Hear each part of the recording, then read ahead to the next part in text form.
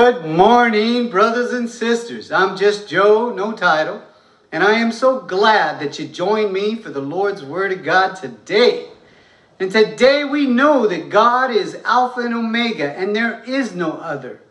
And we just praise His name, and we know all things happen for a reason, and we need to be content with what we have. Amen? Amen. And so, brothers and sisters, the love that our Lord and Savior has for us is enormous. And what Christians have that other people don't have is they know where they're going. You and I know where we're going. He says He goes to prepare a place for us. He has mansions waiting for us. But brothers and sisters, that's not the best part. The best part is being in the presence of God Almighty. His enormous love is like no other. The peace that we will have and the ambience is just overwhelming. Our minds cannot conceive how wonderful it's going to be. Amen? Amen. Today the message is about being a servant of the Lord. Because brothers and sisters, when you become a Christian, you are a servant of God Almighty.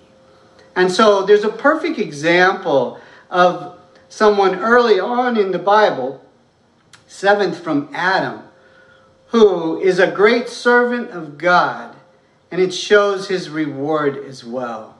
And so, if you brought your Bibles, please turn with me to the book of Genesis chapter 5. We'll start reading in verse 21. Enoch lived 65 years and begot Methuselah. After he begot Methuselah, Enoch walked with God 300 years and had sons and daughters. So all the days of Enoch were 365 years. And Enoch walked with God, and he was not, for God took him. Brothers and sisters, God took him straight to heaven. He did not die. And in Hebrews 11:5, it explains to us that he went without dying to heaven because he pleased God. And the only way you can please God is do His will. And His will is not that we continue to sin. And that's what it means here that he walked with God. One of the things I want to point out to you before we go to the second passage is he lives for 65 years not walking with God. He has a child, and then from there on, for 300 years, it says he walked with God. And God loved him so much that He took him to heaven without dying. The second passage we'll read is found in the book of Matthew chapter 21. And it's a parable of two sons. And it's on target here with what God expects of His Christians. And so, reading from verse 28. But what do you think? A man had two sons, and he came to the first and said, Son, go, work today in my vineyard. He answered and said, I will not. But afterward he regretted it, and he went. Then he came to the second and said likewise. And he answered and said, I go, sir. But he did not go. Which of the two did the will of his father? They said to him, the first. Jesus said to them, Assuredly I say to you, the tax collector and the harlots will enter the kingdom of God before you. You see, brothers and sisters.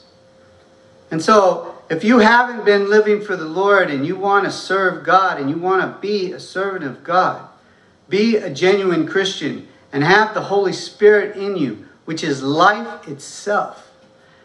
And that means you will live forever and ever in eternity with our Lord and Savior. You have to do God's will.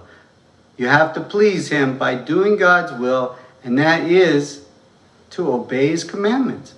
The Word of God says that Jesus says, if you love me, keep my commandments. Brothers and sisters, there is no love greater than Jesus' love for you and me.